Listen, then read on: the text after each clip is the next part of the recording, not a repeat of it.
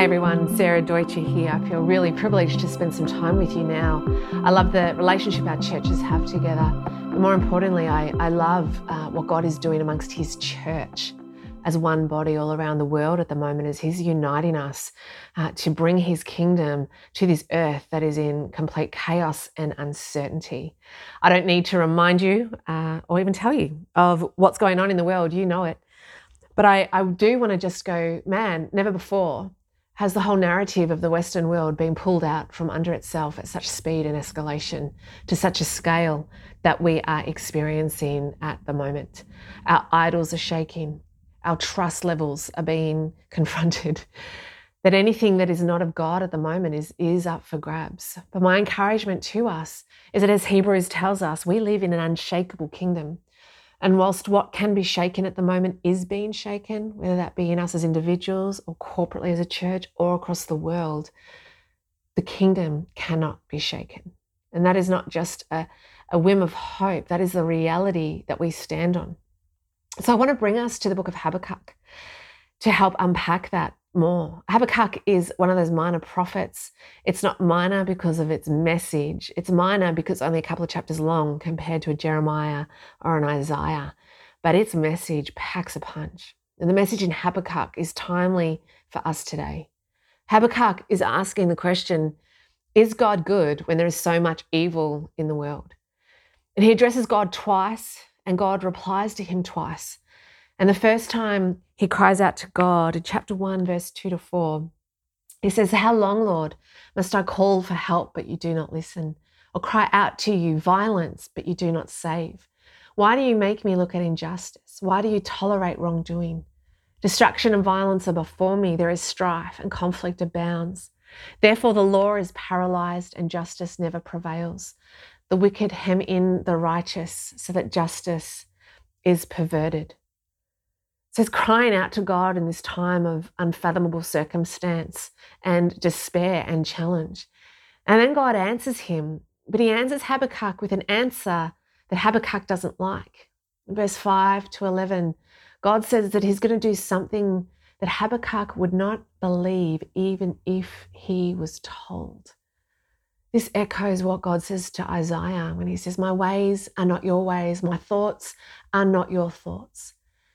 And we see time and time again in the scriptures, but also history, God using the most uncanny set of circumstances for a greater good. And sometimes using things that are not of him for a greater purpose. And so then, not liking his, Habakkuk complains again. And in verse 12-17, chapter 1, Habakkuk is, "But God, your eyes are too pure to look on evil. You cannot tolerate wrongdoing. So why then do you tolerate the treacherous? Why are you silent while the wicked swallow up those more righteous than themselves? How can you allow even use evil against the good?" This is a huge question. I'm not even going to pretend or try to answer it. But I do want to bring us back to a cycle we see right throughout the Old Testament. It's exemplified particularly in the book of Judges, but we see it right throughout. And we also see it in the history of our world. That when it comes to God, his presence and how he moves, there tends to be this cycle where God's presence has come and he's brought renewal and he's brought economic, political, social change. And people have turned to him and there's this time of presence and abundance. But over time, people forget and they neglect God's presence. They turn away from him. And the more we turn away from God, the more his presence is no longer present, it's absent. And when God's absent, there is decline in the world because it's his presence that brings life, his absence that brings death. And that decline eventually leads to a time of crisis. That crisis comes and there'll be a remnant or a group of people that cry out to God to intervene. God always hears these cries and he intervenes. And with his intervention comes his presence. With his presence comes blessing. With his presence comes peace. With his presence comes abundance and a harmony that is restored on the earth. But then over time, usually only after a couple of generations, the cycle begins again as the next generations forget and begin to neglect God's presence, the decline then comes, turning into the crisis. In the crisis, people come seek God again. God intervenes. His presence comes and the cycle goes all over again. And so part of this is that we're in this cycle.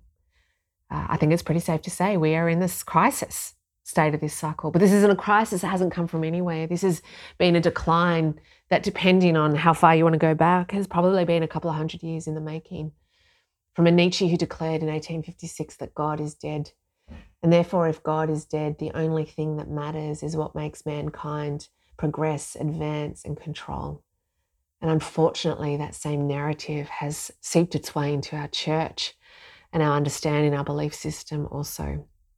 And so could it be that God is using in his sovereignty the chaos that is around us to do a greater work in his church, to call his people back to return, to let go of the things, the idols that might even look good and might even be part of the kingdom, but are not God himself. And that he refuses to move until his people come back to him and humble themselves and seek his face. In the rest of Habakkuk, there are just 5 things that I'm going to go through really quickly, but they're really powerful in and of themselves that Habakkuk does in response to who this God is. The first one we see in chapter 2, verse 1, where God gives and wants to give this revelation, but to receive the revelation, Habakkuk has to stand. So he says in chapter 2, verse 1, I will stand at my watch and station myself on the ramparts. I will look to see what he will say to me and what answer I am to give to this complaint. He takes an active stance. He goes to a high place. He looks at a big perspective. He stands, he looks, he watches, and he listens to what it is this God wants to say. He doesn't run ahead, fix it himself. He doesn't fall into complacency and resign, but he actively waits. Within this, he then seeks God. And in chapter 3, verse 2, he cries out. He says this prayer, Lord, I've heard of your fame. I stand in awe of your deeds. Lord, repeat them in our day. In our time, make them known. In wrath, remember mercy. He's reminding himself and he's reminding God of how he's moved in the past. And he's coming before God with this longing that God would renew his fame again in our day. That he would repeat them again, that he would make them known, that we would be bypassed, but we would be a generation where we know and we see and we can declare the testimony of God's intervention. The third one is this invitation to patience. In chapter 2, verse 2 to 3, God says, I've got a revelation. I want you to write it down. It's a new vision. But the revelation, it's going to wait an appointed time. It speaks of the end. It will not prove false. Though it linger, wait for it. It will certainly come and will not delay. There is a timing to God's will in this moment. There is something he wants to share and has potentially already shared with you. There is definitely a corporate word that he's wanting to speak over his church at the moment. And it will happen. It will happen. Though it linger, wait for it. It will certainly come and will not delay. And then he gets us to enlarge in our perspective, similar to the first one of standing and going up the ramparts, the watchtower. And he says, has not the Lord, in chapter 2, verse 13, the Lord Almighty determined that the people's labour is only fuel for the fire, that the nations exhaust themselves for nothing? For the earth will be filled with the knowledge of the glory of the Lord as the waters cover the sea. At the end of the day, the earth will be filled with the knowledge of the glory of the Lord as the waters cover the sea. But our efforts, our control, our quick fixes, our responses, our reactions are only fuel for the fire. But this is a time to realize that God will have the final word, and we need to act from the faith and the courage and perspective that he will do this.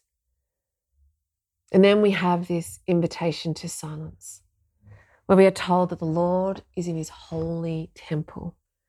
Let all the earth be silent before him. That's in chapter 2, verse 20.